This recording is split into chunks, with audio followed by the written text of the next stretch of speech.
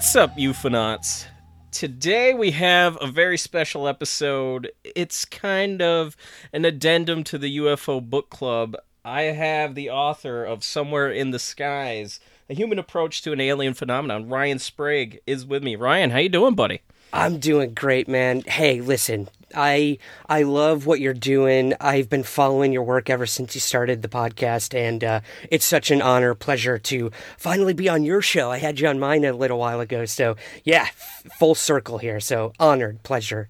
Yeah, man. Happy to have you on. Definitely one of the first people that I thought about when I was going to do this, so I definitely appreciate you taking the time to come on and talk for a little bit.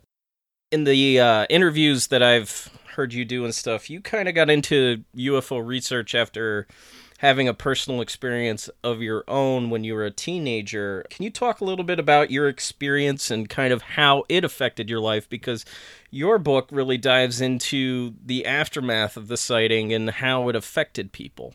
Right. Yeah. I mean, I'm a playwright, first and foremost. I lived in New York City for 10 years, and that was my bag, man. That was my bread and butter, writing characters, how they live, how they breathe, how they talk, how they react, and, the aftermath, what changes a character throughout the process of a play. So that's always been the way I wanted to go with my UFO research, and that kind of is how I got involved with this. I had my quote-unquote origin story when I was 12 years old, my Peter Parker moment, I guess.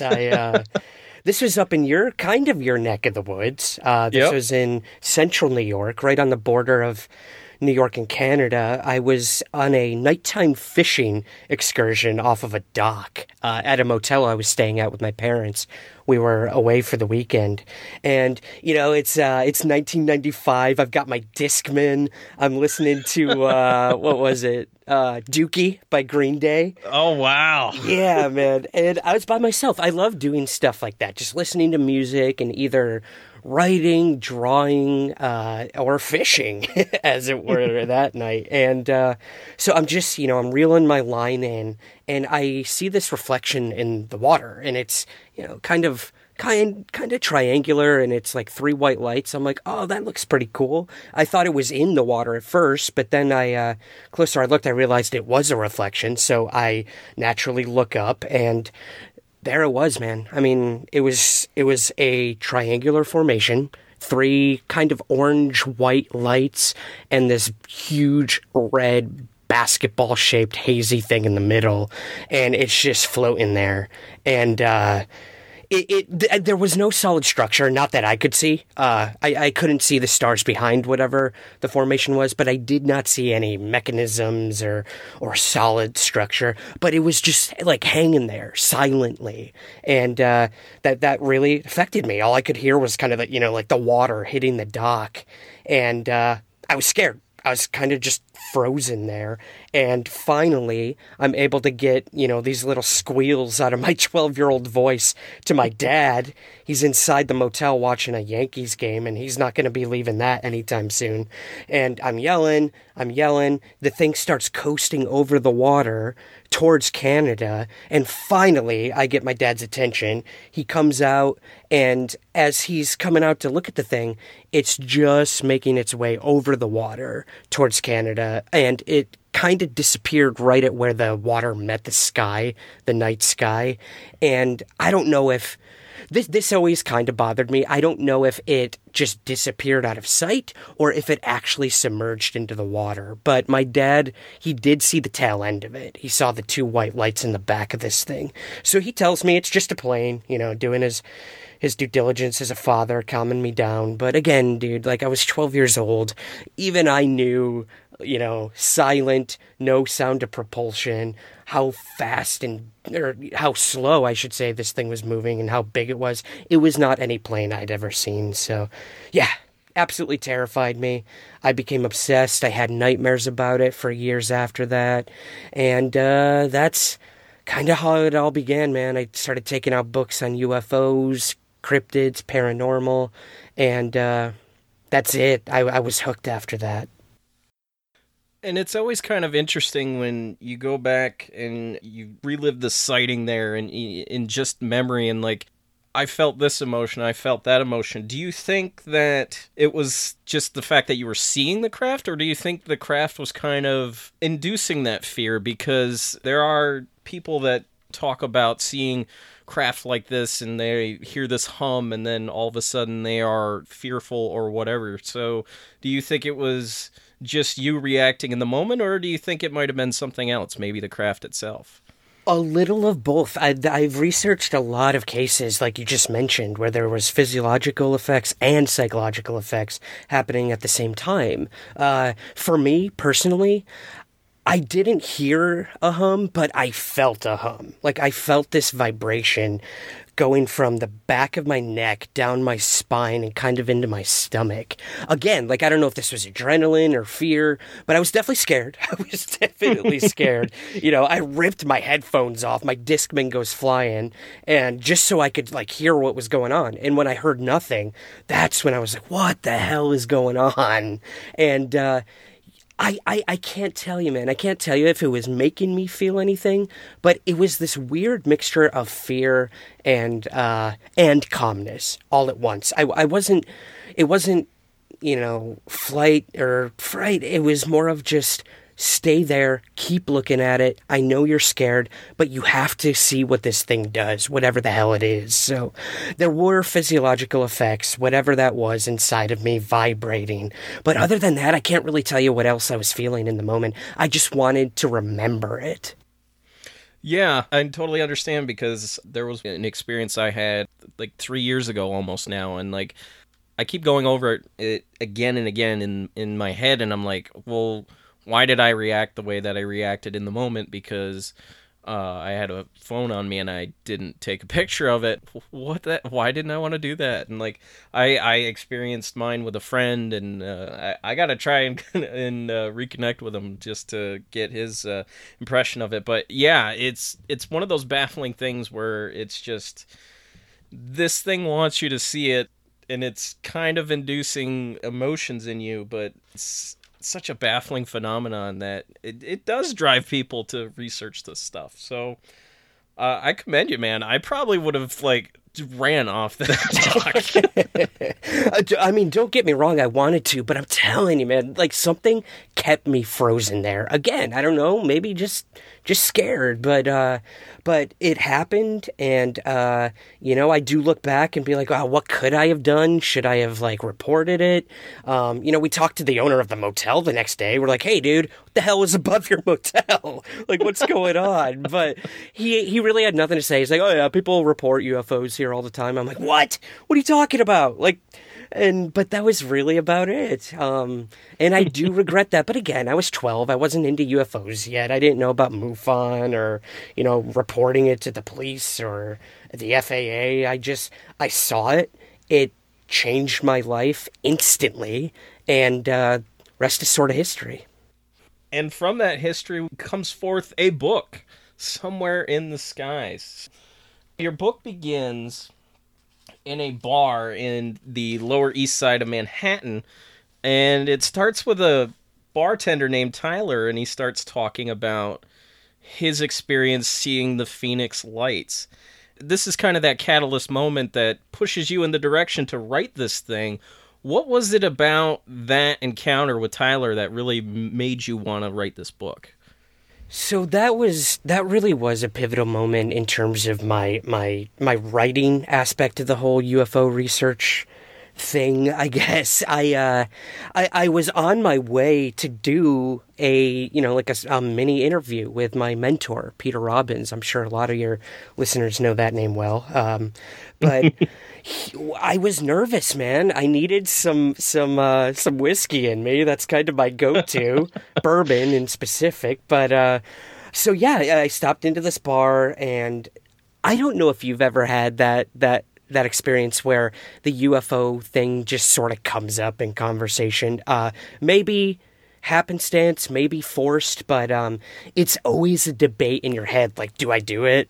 Like, do I take that leap? What's going to come of it? I mean, I've lost a lot of second dates, bringing this thing up in the past. God bless my girlfriend now; she loves it. But yeah, it can be a really big icebreaker, right? Whether on a date or just in regular conversation, and luckily for me, it came up kind of naturally. I in the book I kind of explain how it all went down, but Tyler was such a cool dude. He was so excited to talk about it, and that really inspired me, man, to sit there in the middle of Manhattan with a complete stranger and have an extremely intimate conversation about the Phoenix Lights. I interviewed some witnesses of that event in the past, but not to that extent and not face to face. So that was the moment, I think, being face to face with a witness, seeing how they recalled an event. And whenever I did interview people, I would write down like how their voice sounded, what the tone was in their voice. These were things I learned and was trained as a playwright. Like, how do you do those sorts of things? So I'm kind of analyzing him as he's telling me this, and I had no doubt he was telling me the truth. I'm no speech pathologist. I'm no, human lie detector, but he was sweating. He was animated, telling me about what he'd seen, how it floated through the air, how big it was. And that was the moment where I was like, I got to do this. I want to meet witnesses. I want to see how they react, and I want to know how it affected their lives. And that's kind of what I went with the book. That was my approach, is let's implement my playwriting skills of characters and induce that into my research. Not creating characters, but kind of taking that idea and focusing on the people having the events rather than the event itself. Yeah, and that's kind of one of the most fascinating aspects of this all. It's not the experience, it's the experiencer themselves and how they come away and how it changes them. And it's kind of amazing that nobody's really done this before. We're like over 70 years into UFO research and nobody has really done this. It's always been the story or the report or what happened. It's never what happens after. So I commend you, dude. Great job on the subject of this. It's definitely a book that I recommend now for people to go to. If people are interested in UFOs, it's definitely one that I recommend up front. How did you come to find all the people that you interviewed, and how long did it take to gather all the information and put it into a book? I'd say from like the first interview to literally, sending it off to the publisher, maybe about 2.5 years or so. I mean, it was not short, but it was not long either.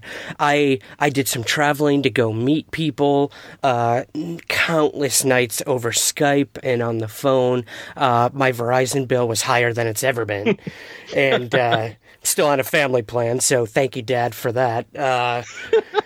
But yeah, man, it was an amazing journey.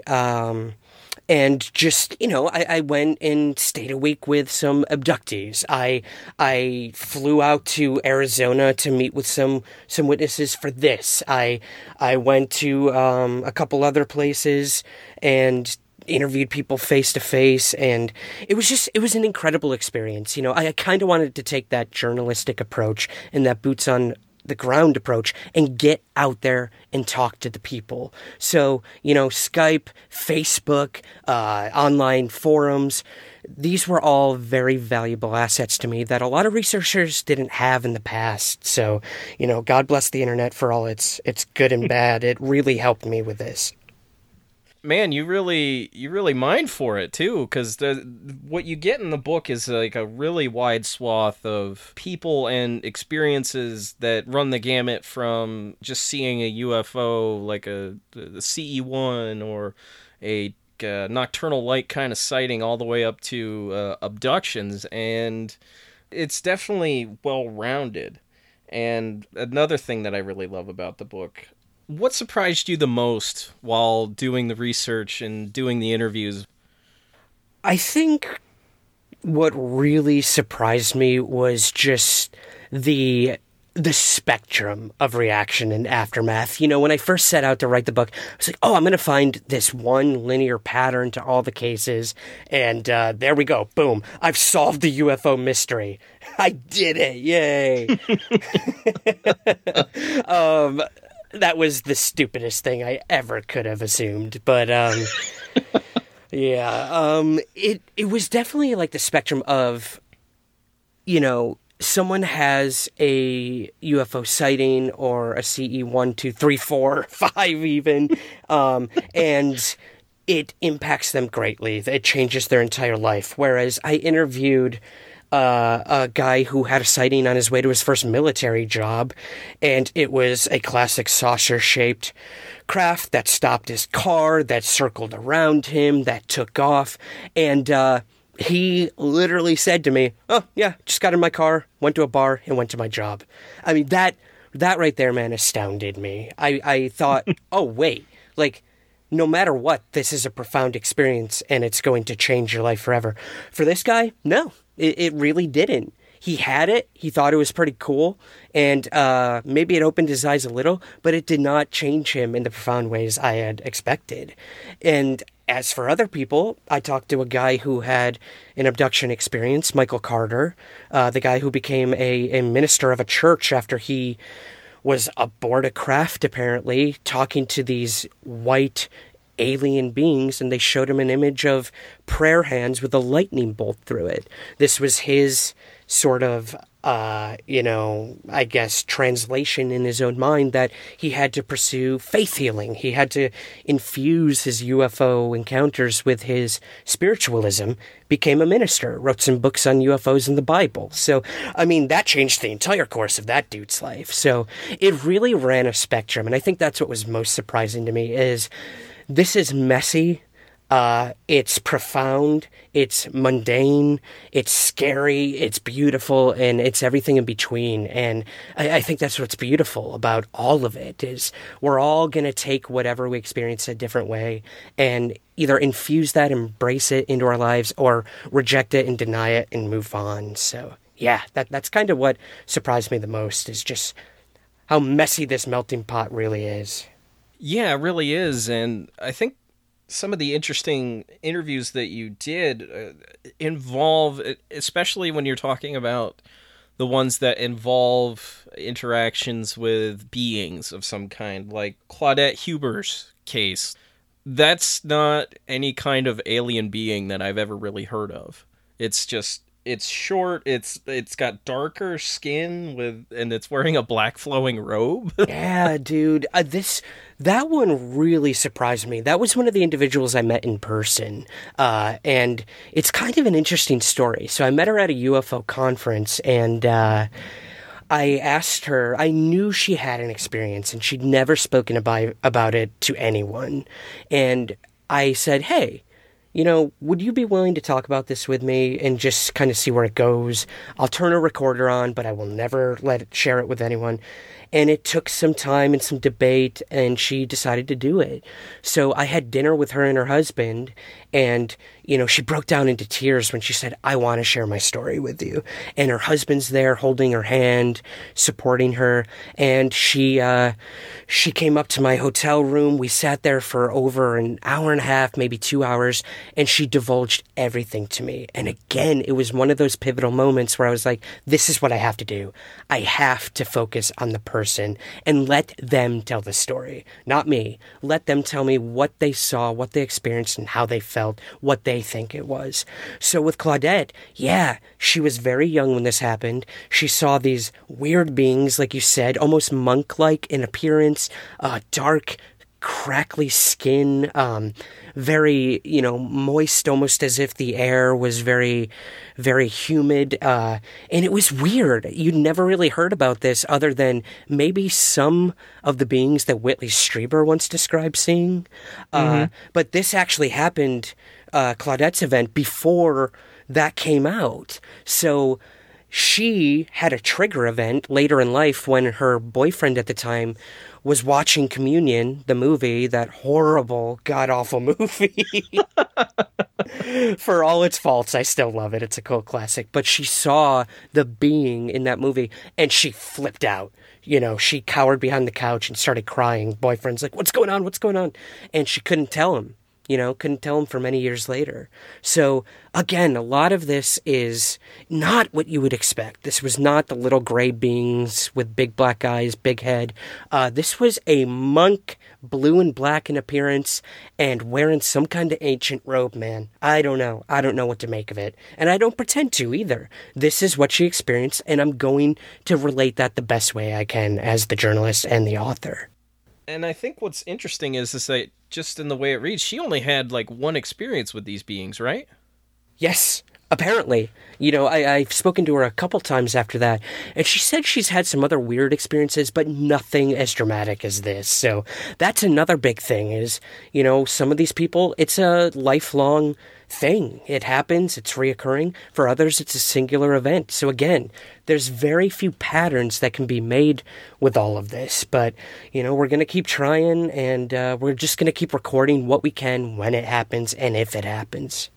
That's kind of one of those aspects that we don't get a view of most of the time, because when we're talking about abductions, it's always a lifelong event, or at least most of the life, and it runs in families and all this stuff. And like there are definitely people in your book that kind of defy that a little bit. Yeah, like you said, Michael Carter, his experiences only lasted like what, about 6 months or so? Yeah, within the span of 6 months, he had a ton of experiences. So again, whatever is happening, no matter what it is, aliens, some higher power, interdimensional, I don't know, man. Again, I don't pretend to know what the abduction phenomenon is or who's in control of it. But, I mean, my God, they say like they won't do to you what you can't handle, but I don't know how that man can still be sane after that many experiences. He did tell me that he went under therapy after a lot of this, and kind of stepped away from it for a little while to live his life. But yeah, the whole running in families thing, I know you're a big proponent of that idea, that seems to be one of the only patterns we can make with these things. And I agree with you. While I didn't find many of those cases, I know they're out there, and there must be something to it. In my own research, I haven't tapped into that quite yet.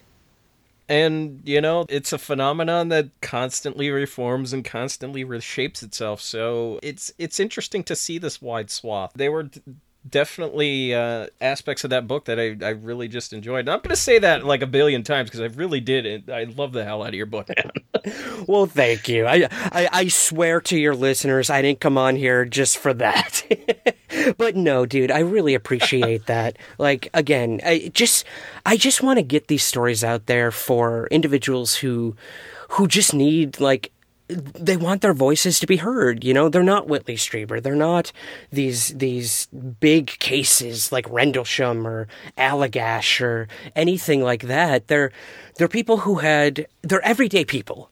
That's kind of what I'm trying to get at with the whole thing is this is your next door neighbor. This is your professor in college. This is your law enforcement officer. This is the mailman. I mean, it isn't that cliche of like some hick in the backwoods having an experience. Those days are over, and honestly, they never truly were that cliche. So I appreciate the broad spectrum of individuals having experiences and coming forward, having the courage to give their real names. That was another big thing in the book is I wanted no pseudonyms. I wanted these people to own it, to embrace it, and to get out there. And that's a huge, huge risk for them. So if any of them are listening, I always say thank you. Thank you for having the courage to do that, because the ramification to coming forward with this, as you know, it can go one of two ways. Either people are like, interesting, cool, or they're like, hey, you just lost your job, or hey, we're going to ridicule the hell out of you after this. So again, I applaud each and every person in the book and who are not in the book as well, who come forward with their real names on these things. I think that's really the only way it's going to be normalized. Yeah, I absolutely believe that. And for all the criticism I throw to the Stars Academy and the New York Times article, hopefully, you know, at least we're on the precipice of kind of reshaping the image of UFO research. I definitely hope that's a step in the right direction.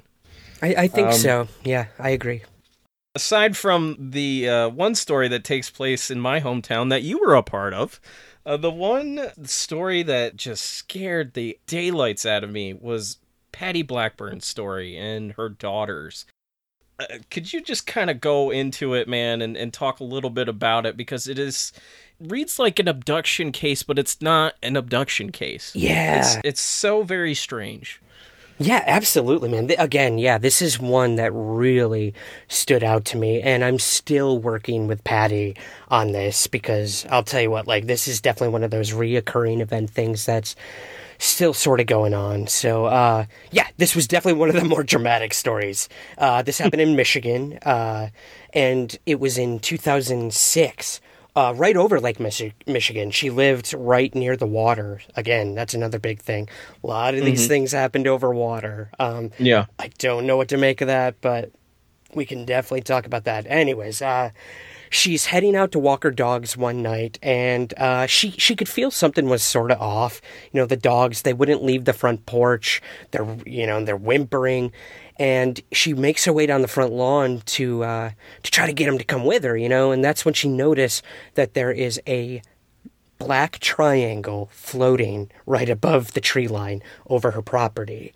And it kind of stopped her dead in her tracks. And obviously she couldn't believe what she's seen, so kind of like me at age 12, she starts yelling for someone to come see this, you know, make sure it's actually happening to her. And her younger daughter, Jennifer, she comes outside, and Jennifer comes out, you know, they're both kind of staring up at this thing. The daughter did see it, and it starts slowly creeping closer until it's literally directly above them.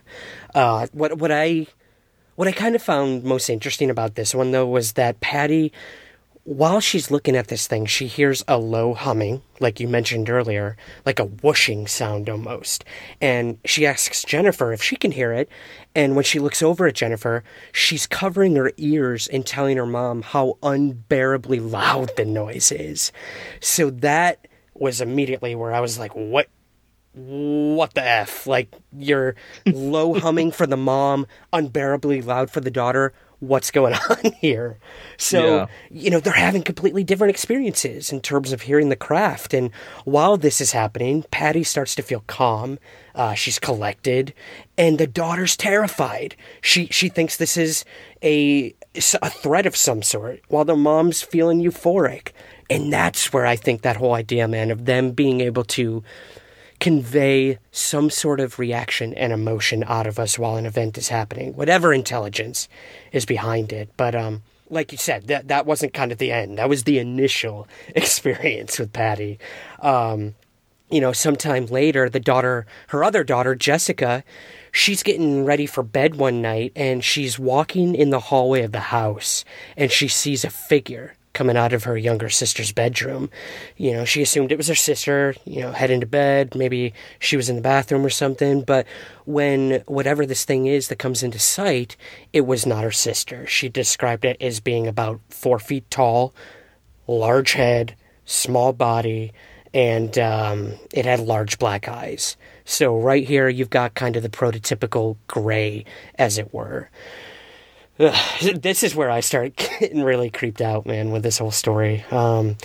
She went on to say that it had a robe on with a hood, kind of like what Claudette had experienced, and it just stared at her. And it starts slowly moving towards the parents' room. So Jessica freaks out. She goes into her bedroom, gets under the covers, and she doesn't know what to do. You know, she's a kid. She stays underneath. She's scared to death to look.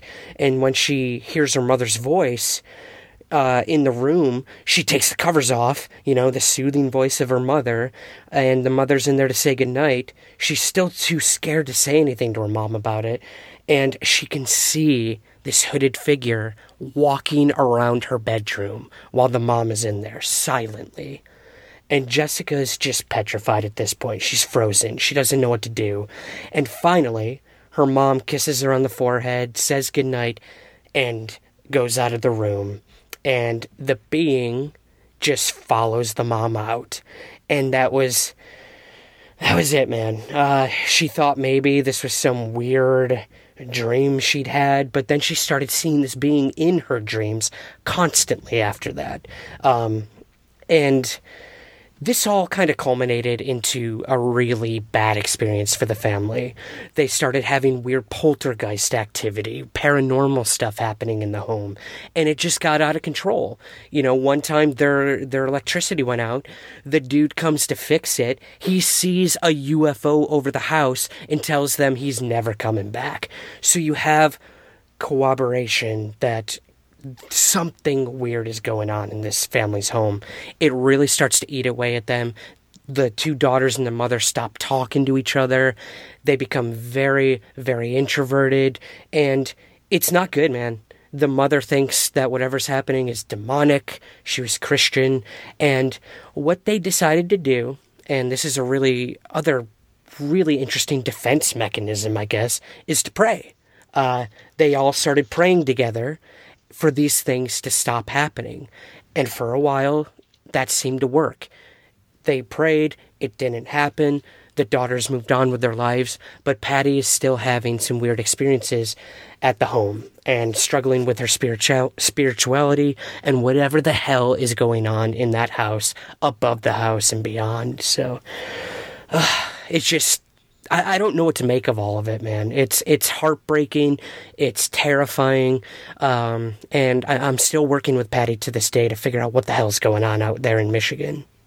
It's terrifying. It's absolutely terrifying. And really is one of the most bizarre cases that I have ever read, simply because when you're talking about poltergeist activity, it almost mimics the way that poltergeist activity happened in Point Pleasant with the Mothman thing, minus the really weird telephone calls. But it's right. The whole Indrid Cold thing. Yeah, it's so strange because like it doesn't fit into a box, even for like the average UFO research, and UFOs really don't fit into a box very neatly themselves, but this goes above and beyond that. So, damn, man, I had nightmares after reading that. Me too, dude. I don't know how she goes on day to day. And, we do hear, Valet talks about this and many other researchers about that aspect of high strangeness after a UFO event, that it kind of just opens these doors. It lifts the veil. You've now had something that kind of bends your reality, and then it's just the floodgates after that. The cryptids are like, I'm coming in. The ghosts are like, let's do this. It's just like, aliens, you got that? Cool. All right, we're going to go in now. We're going to mess around a little bit, and then we'll be out. And you don't know if any of this stuff, whether it's the non-human intelligence, the apparitions, the high strangeness, like if it even gives a shit about these people. That's another big thing, is while it's impacting their lives and changing their lives, it's not always for the better. I talked to people who became very depressed, had to get on meds, started drinking. So it's not always good implications to these things. And it's not brotherly love, I can tell you that much, dude. But I don't know. It does not fit into a box, and I think it's meant to be that way.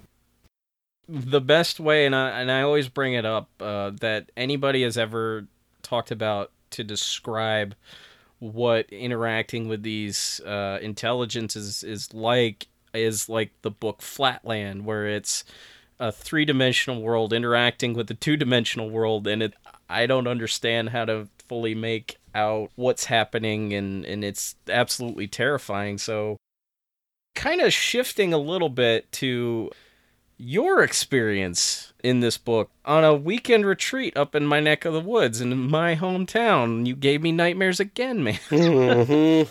Just doing my part, my man. I tried to contribute to your insomnia. I appreciate it, man. I definitely appreciate it.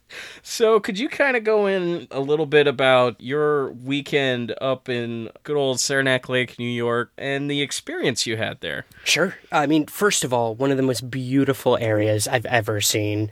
I've traveled the entire United States. I've been to every state but South Dakota. I'm sorry, South Dakota. They literally got nothing going on there for me to go see. For any of your listeners who live there, I'm so sorry. That was very mean. Anyways, no, man, I wanted to really embed myself in this, kind of like a journalist in a war zone. I wanted to become a part of what I was doing. And while some journalists may find that irresponsible, I think that's really the only way to go.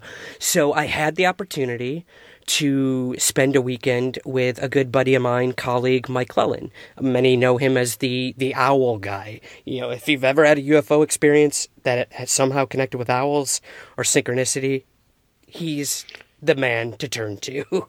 Absolutely. Yep. That being said, Mike also believes he is an abductee. And what he wanted to do is get a group of experiencers together, just to have conversation and spend a weekend in an isolated area, which happened to be a bed and breakfast that him and his partner own, called the Doctor's Inn, which is a really cool cabin right near Saranac Lake. And right next to it is an abandoned sanitarium, which is really creepy. They even, they had some of the doctors stay at the inn at one time. So a lot of weird history there, if we're talking like paranormal and legend tripping. But I'm getting off topic. I apologize. No, it's all good, man. And actually, where the Doctor's Inn is, my dad actually used to work up in that area. Really? Yeah, he used to work for the American Management Association, which is up in that neck of the woods. Oh, wow. Okay, gotcha. Yeah. I mean, I got to wander the grounds of the abandoned place, and, God. I wish I had, like, a psychic there with me. But anyways, yeah, so I decided to go there for the weekend and just kind of hear people's stories and put myself in that situation, that vulnerable situation. So we go, my girlfriend and I, God bless her for doing this, and it was awesome, man. It wasn't like, go, sit, talk about your experience. Mike knew that that's not really how you get to the crux of these things. And I really appreciated that about how he handled the weekend. It was, let's just camp, have dinner, go out, drink some wine, and just kind of let things happen organically. And I noticed that throughout the 3 nights I was there, that it would just be on a walk outside in the snow that maybe this one person would tell a story, or, while we're sitting down playing cards or eating dinner, another story comes up. And that's kind of how the weekend went. And I even got to meet a shaman, which was freaking amazing. I'd never met a shaman before.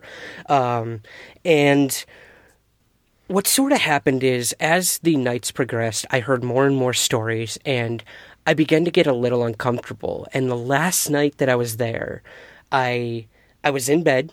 My girlfriend was passed out. It was a long night, and she was exhausted. So she goes to bed, and I talked to Mike and a couple of the others for a little bit, and then I head up to go to sleep. And in the middle of the night, I just start hearing a tapping on the window outside our room. Mind you, I'm 3 stories up in this building, and there's no trees next to me. So I'm like, oh, it's not a branch. That's immediately what I thought it was. It wasn't hail or snow. It wasn't snowing. Maybe it's an owl, which would have made perfect sense for where I was and who I was with. Right. So, maybe that's it. And I don't know what came over me at that moment, dude, but it was more fear than I've ever felt in my entire life. Even having a UFO sighting, I've had a few paranormal experiences in the past. This was stark fear of, I don't know where my life is going to go in the next few moments. Everything I've ever believed is going to change. And I genuinely thought I was about to have an abduction experience. And I will be 100% honest with you, I am still very, very on the fence with the abduction phenomenon, having it be an actual physical phenomenon. I've spoken to so many individuals, but I am still very on the fence. And I think that's the right way to go with it. But in that moment, I just remember seeing footsteps or, feet under my door, in the light outside the room. And everyone was asleep at this point. Mike's cat was not locked, but closed in his bedroom with him. I'm like, who the hell is outside my door? And what is tapping on my window? And I was just terrified. And my girlfriend would not wake up. I tried to wake her up. She's the lightest sleeper you can think of. If I even shift a muscle in bed, she will wake up. She would not wake up for the life of her at this moment. And I didn't know what to do, man. I literally thought I was about to get abducted. So I finally had the courage to open the curtain to the window and look out. And that's kind of where it all ended, I guess, for me in terms of that night.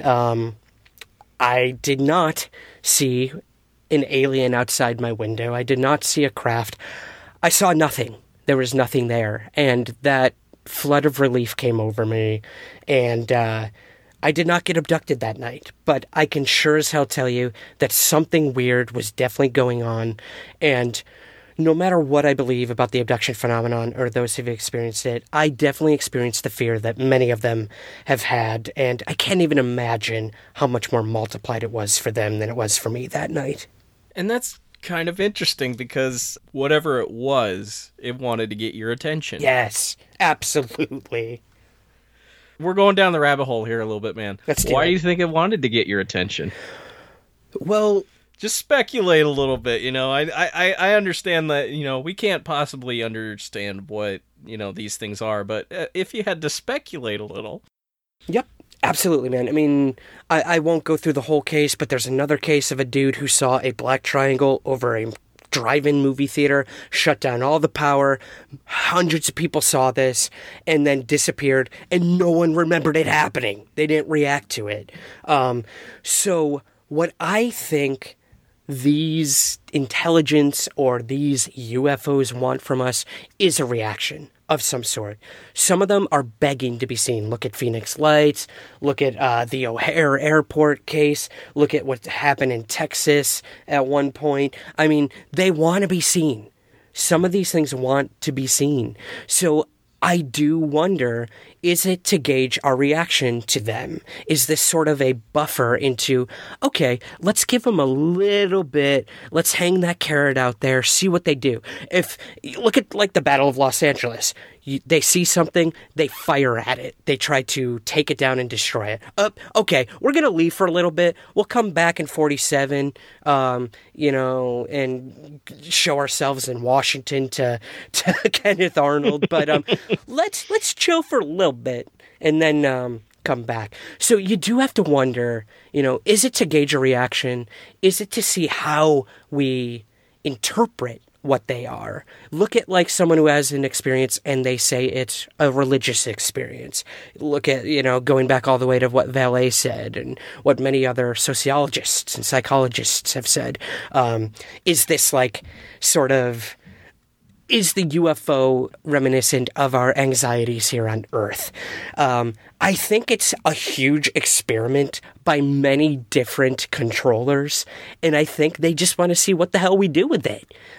Is it to have a UFO podcast? Is it to become an artist and convey your experience through that? Is it to become a musician and sing about UFOs?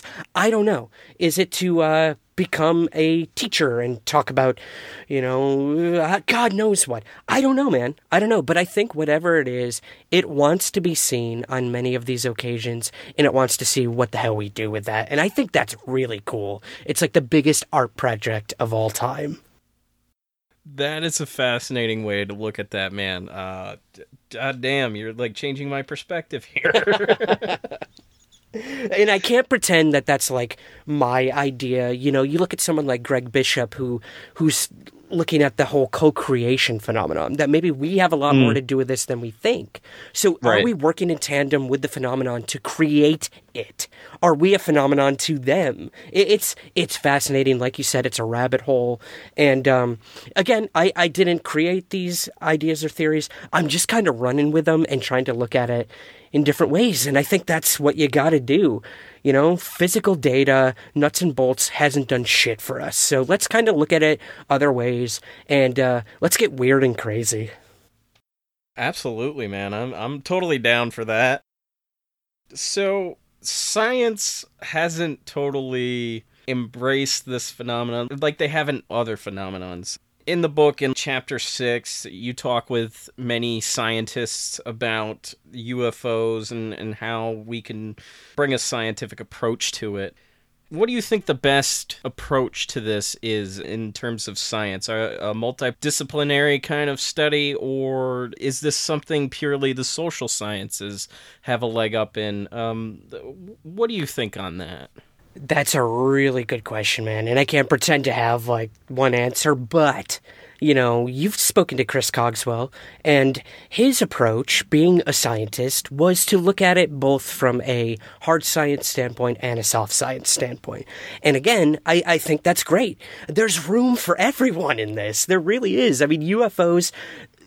they're astronomy, they're psychology, they're everything in between, they're chemistry, they're social sciences.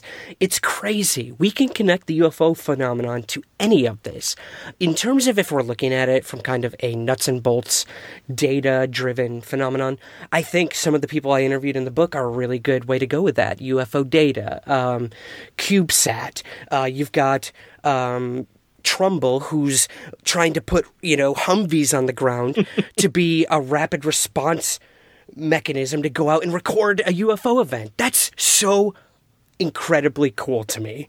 I mean, you know, that's awesome. And I think that works in tandem with these other people looking at it from a more heady space. So what approach scientifically we can take to it, I think we're there. I think we have really cool innovators out there trying to record data, trying to capture photos and radar and everything in between when it comes to the phenomenon. But I think...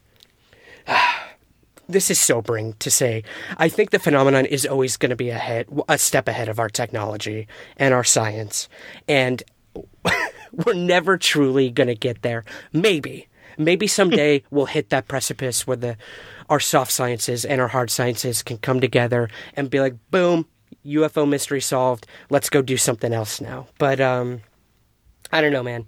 I don't know. I think it's all exciting. I think we can all work together. I think we got to stop scoffing at one another for, you're a little too new agey, you're a little too cerebral, you're a little too science-based, and let's just all share information and be like, oh, that's cool. Let me see if I could put that into this.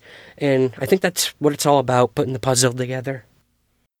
Yeah, definitely an open-minded approach. Like, I think in this age that when we hear the term skeptic, it's always meant to be as this blocker from accepting what is actually out there or isn't. And I think part of it is definitely an image issue that we're still kind of trying to work through. And at times there are people that are trying to control the perception, and like to go back to the stars, when, you know, you have an article saying that you have a metal alloy that you're claiming is from a UFO. It's suddenly now a physical phenomenon. And it seems like it's more complex than that. So I definitely agree with you. I definitely agree that we need a very open-minded approach to this to fully gauge exactly what's going on, because it's not as simple as a nuts and bolts kind of thing. Exactly. And even with the whole Pentagon UFO program into the stars, like, yeah, we're getting physical data and imagery and videos, but we know full well that the program looked at much weirder things than just that. And we're going to be seeing a lot more of that coming forward with Skinwalker Ranch and whatnot too. So it's, again, dude, like, I don't think there's one way to look at this, and I applaud to the stars in many ways, and I turn my nose up at them in others, but but using some Shakespearean language there as a theater nerd. Yeah, I don't know, but I know that we can all work together, and that's exciting. So, shifting again here, if somebody's coming up to you and they're a skeptic of the UFO phenomenon, or if somebody's like, I'm kind of interested, what cases would you point them to kind of wet the whistle and say, there might be something here? I've got two for you if you're down for it. Yeah, go ahead, man. Cool. So yeah, I mean, I often veer towards pilot witness cases because there's usually, like we said earlier, the most data, documentation, and I do think those things are important. Not the approach I'm really taking right now, but, there's the Japan Airlines case of 87. That's a good one. You recently spoke about the Thomas Mantell case, which is awesome. You covered it so well. But I'd have to say I do have two favorite pilot cases that still give me chills. The first one was the Carlos de Santos case of 75. Do you know about this one? No, I don't. This one is great. I covered this on episode 5 of Somewhere in the Skies really early on in my podcasting days. And I had Ruben Uriarte on, who looks at cases out of Mexico, out of the Southwest. And I had never heard of this case either. And it blew me away that I really started looking into it. So this happened in 75. Carlos de Santos was heading back to Mexico City. He's in a small Piper plane that he owned, and he sees 3 disc-shaped objects that begin to follow him. Very reminiscent kind of Kenneth Arnold, but much, much closer in proximity. The objects, they surround his plane, and one of the objects hits his fuselage, and it sends the plane kind of into a controlled dive. It affected his aircraft. So he radios the closest tower, makes a distress call, and this is all caught on audio, mind you. You can listen to this distress call. It's in episode 5 of Somewhere in the Skies. If, again, you want to stay up a little later at night and have some nightmares, man, check that out. So the objects, as he's making this call, Mayday, Mayday, I'm out of control. This is what's happening. Help me. The objects finally start to separate, and they head towards a volcano, of all things, a mountainous volcano in the distance, and disappear. So Santos lands and reports what had happened. So immediately, he's put under psychiatric watch. Right. Oh, my God. But, dude, he comes out on the other side of it completely, okay. They're like, oh, he's fine. What he says he saw, we legitimately think he saw, and he's okay. And what was also really interesting is, sometime later, the radar operators at the tower that he made the distress call at, they both swore under oath that they saw the objects surround his aircraft and then disappear, and that they were captured on radar. So this is an extremely well-documented case, corroborated, and I love it. I love it. Santos still talks about it up until today and hasn't changed his story one bit. So that was a really interesting one. And I would say the other one would have to be the Tehran case, which I could definitely run through if you want, but if your listeners know it well enough, that one's amazing as well. No, definitely, man. Run right through it for us. Oh, sure. I'll try to do the express route on this one. This happened a year later. This was 76. I actually got off my lazy ass and made a Freedom of Information Act request for this one. And I did. I got some documentation on it, thanks to my friend John Greenwald. He told me, over at the Black Vault, told me how to properly do this so that I could actually get stuff. And the reason there was documentation is because the U.S. military was involved with this case. I'll get into that. I got this stuff, and what it sort of told me was that in 76, the Iranian Air Force, they'd gotten reports of a huge luminous object over the city, kind of like the Battle of LA, and they they had to go investigate it. This thing was over the entire city, hundreds of reports coming in. So they send up a fighter jet to investigate. And as the first jet starts to get close to whatever this lighted object is, all of its instruments and equipment start to malfunction. Pilot kind of freaks out. He's like, oh shit. And he starts heading back to the base. And this time, Parviz Jafari, he is the general at the base. He's like, I'm going to take care of this. I'm going to go up there and investigate and see what the heck's going on. So he goes up there and he gets even closer to what this thing is, and he actually sees what it is. And he reported seeing a multicolored diamond-shaped object, and it was huge, like jumbo jet-sized huge. And he starts to move a little bit closer, tries to make contact with it. He's getting nothing. And then, out of this massive object, another smaller object descends and starts to head towards Jafari. So what's going on with this? Jafari, he starts to try to lock in on the object, like, dude, what are you doing? His weaponry, his instruments, they start to malfunction, and he can't use them. And the thing's starting to move towards him. So he makes a U-turn and goes into defense mode and starts a negative G dive to try to outmaneuver this thing. He's having a cat and mouse game with a UFO in midair, dude. This just kind of blew my mind. And whatever the object is, it gets a lock on him, and he freaks out. He's able to make another negative G nosedive, and outmaneuvers it again and gets a lock on the object. But right when he does, the object disappears out of sight, and he hears this loud explosion, like it had crash landed or something.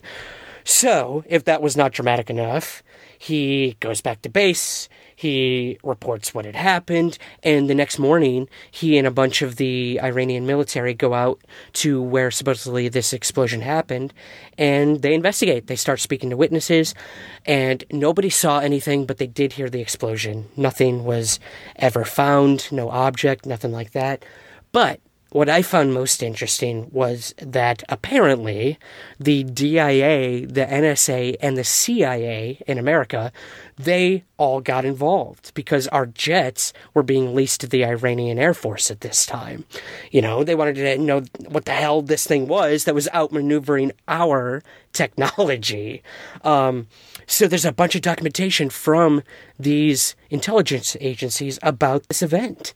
And Jafari, he spoke about this entire thing at the National Press Club in 2007, and he's very outspoken about it. He spoke about it up until his unfortunate passing not too long ago, maybe a few months ago even. So, God, these two cases, these are the ones I would tell any amateur UFO researcher, anyone just interested to look into in terms of documentation, radar, pilots, and legitimacy for sure. So I hope that serves some purpose to your listeners. I'm sure it will, man. Absolutely. Kind of pivoting a little bit here. If you had to direct these people to maybe a book or two, what books would you recommend for them? So I know Jafari's entire event is logged in Leslie Kean's book, UFOs. That is definitely one I recommend everyone go look at if you're looking for government, military, and pilot accounts of UFOs. Again, some of the most documented cases out there. She has them tell all their stories in their own words. That is probably one of the top ones, I would say. Also, anything by Jacques Vallée, someone who looked at the phenomenon quite differently, looked at it from a very cultural stance, psychological stance, and is just an all-around amazing individual. And again, if you're looking for more of a scientific approach, anything by our UFO dad, Mr. Hynek, is the way to go. Definitely the way to go. But yeah, there's many ways to go in terms of UFO books and documentaries. But I think a lot of the work being done by Jeremy Corbell in the film industry on UFOs is pretty awesome. And anything by Hynek, by Vallée, today, and some of the younger people out there. Jason McClellan of Rogue Planet has a really good book called I forget the exact title, but it's like Only Weirdos See UFOs, which kind of sheds the ridicule factor. It's not true that only weirdos see UFOs. So that's a good primer for anyone looking to look at some of the cases and to see what's out there in UFO history and really get you into a good headspace to start looking at this crazy stuff we do. Yeah, absolutely. And one that I'm definitely going to keep on people's radars is the one that it's not out yet, but the one that MJ Banias is working on definitely seems it's going to be fascinating for sure. It's going to be unlike anything I think we've seen before. Again, MJ's a philosophical person, and he's really looking at the culture of ufology, which I think is very fascinating and says a lot about it, and I think influences the phenomenon itself. So I can't wait to see what he comes up with. Yeah, when the pre-order link comes up, I'm there. I'm totally there. One click, Amazon, done. Absolutely. So from your book, Somewhere in the Skies, comes the Somewhere in the Skies podcast. How did that come about? What inspired you to get in the podcasting game? I'd been listening to podcasts for so long.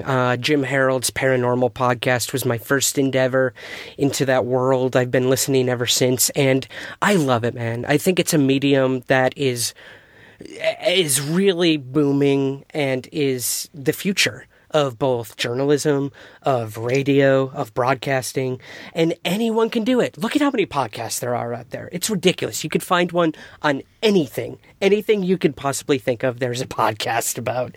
And I got involved by co-hosting another show, Into the Fray Radio, with Shannon LeGros, and that was a dive into worlds I'd never been in, cryptids, ghosts, paranormal, and I approached Shannon, and I was like, I loved the work you did with Sasquatch Chronicles and looking into Bigfoot and stuff. That's something I don't know much about. I want to know more.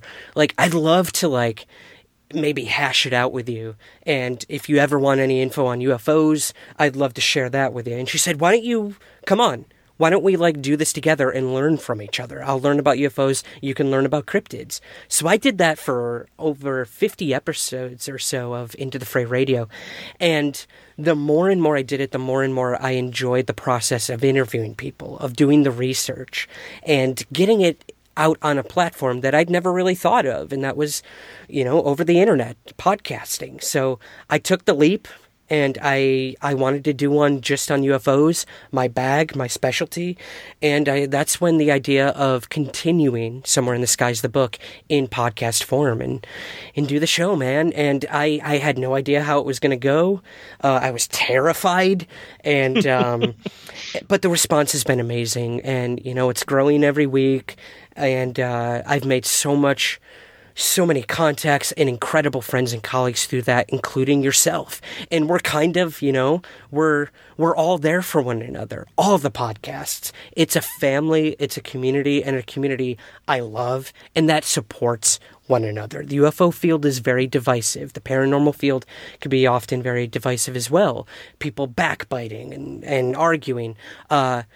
I don't find that in the podcasting world. I'm sure it's out there, but for you and me, man, and other podcasts out there on the UFO topic, we're just trying to share information and be there for one another. And I think that's what's really cool. And I look forward to what you're doing and where Somewhere in the Skies goes and how we can all work together. When I decided, hey, I'm going to do a podcast, I'd done podcasts.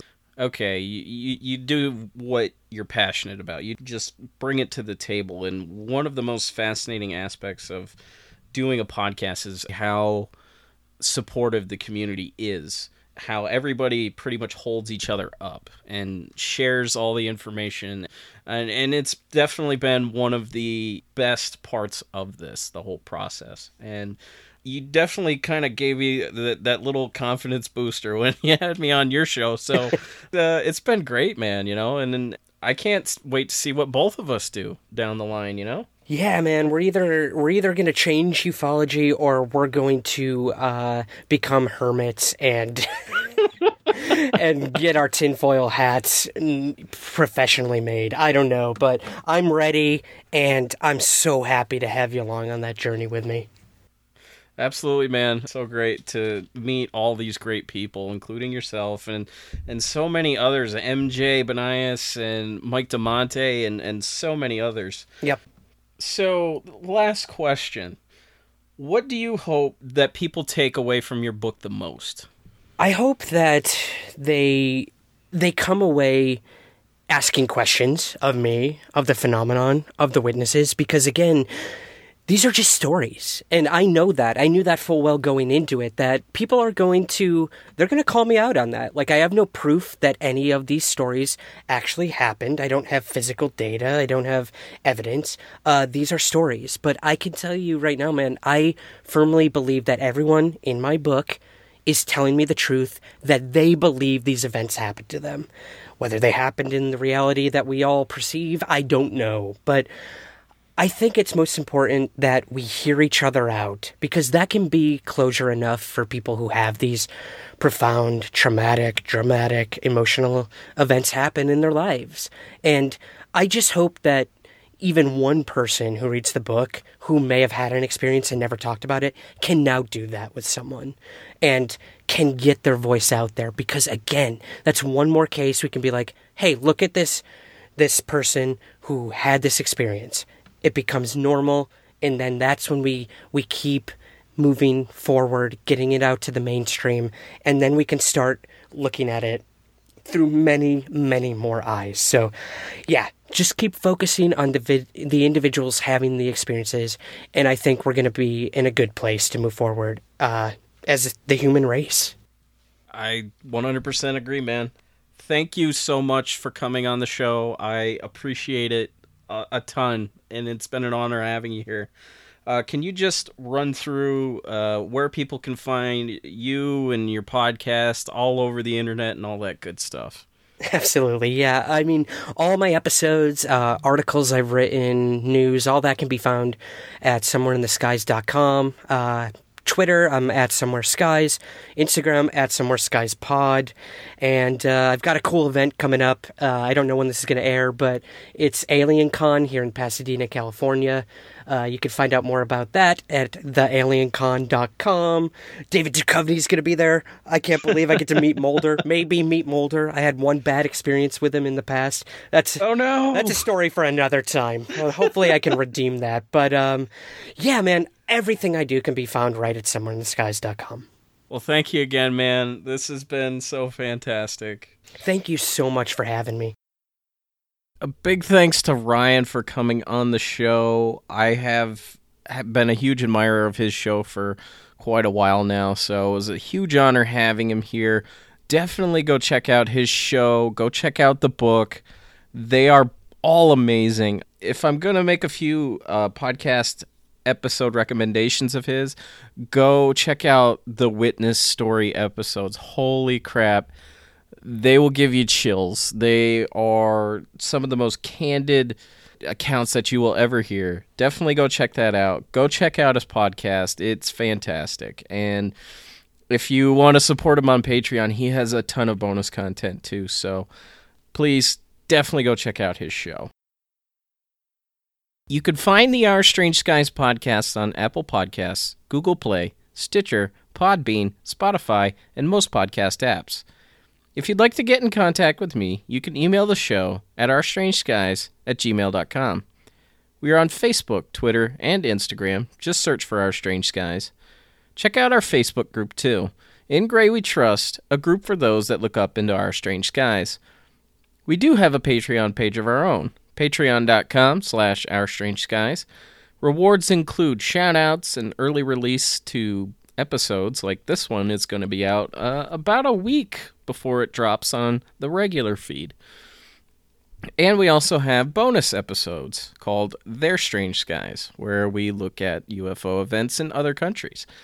The first one that we did was on the Falcon Lake incident in Canada in 1967, and that was a fun one I did with Brian and Angelo from Double Density. So if you have not checked that episode out, I $5 a month will get you that. We also have a TeePublic store if you want some merch. There are currently 6 designs up over on the page, so definitely go check that out, and I'll put a link in the show notes for you. Special thanks, as always, to the OSIC and all the hard work they do to make this a better podcast. I truly don't know where I would be without them right now. They help out so much. Our logo was designed by Tessa Brown, and our theme song was composed by Shane Yoder over at PutThemInASong.com. And finally, don't forget to look up, because you never know what you'll find in our strange skies. In Creative Trust.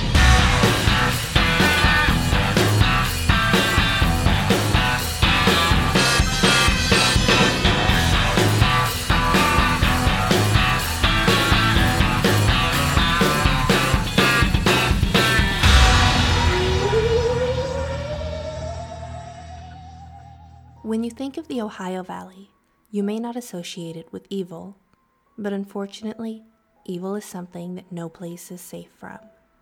From the crimes that made national headlines to the ones that people seem to have forgotten, every victim deserves to be remembered. Join me as we go through the cases of the Ohio Valley. You can find the Ohio Valley True Crime Podcast on Stitcher, iTunes, and most podcast services. Have you ever been watching a horror film and thought, holy shit, that's a fucking terrible way to die? Well, we do that too. Join Grave Girls Podcast every Monday on SoundCloud and iTunes, where we discuss a different horror film, tell you a scary story, share survival tips on how not to fucking die, and address a murder. Check us out on grave-girls.com or on Instagram, Twitter, and Tumblr. We love you all in case we die. Bye!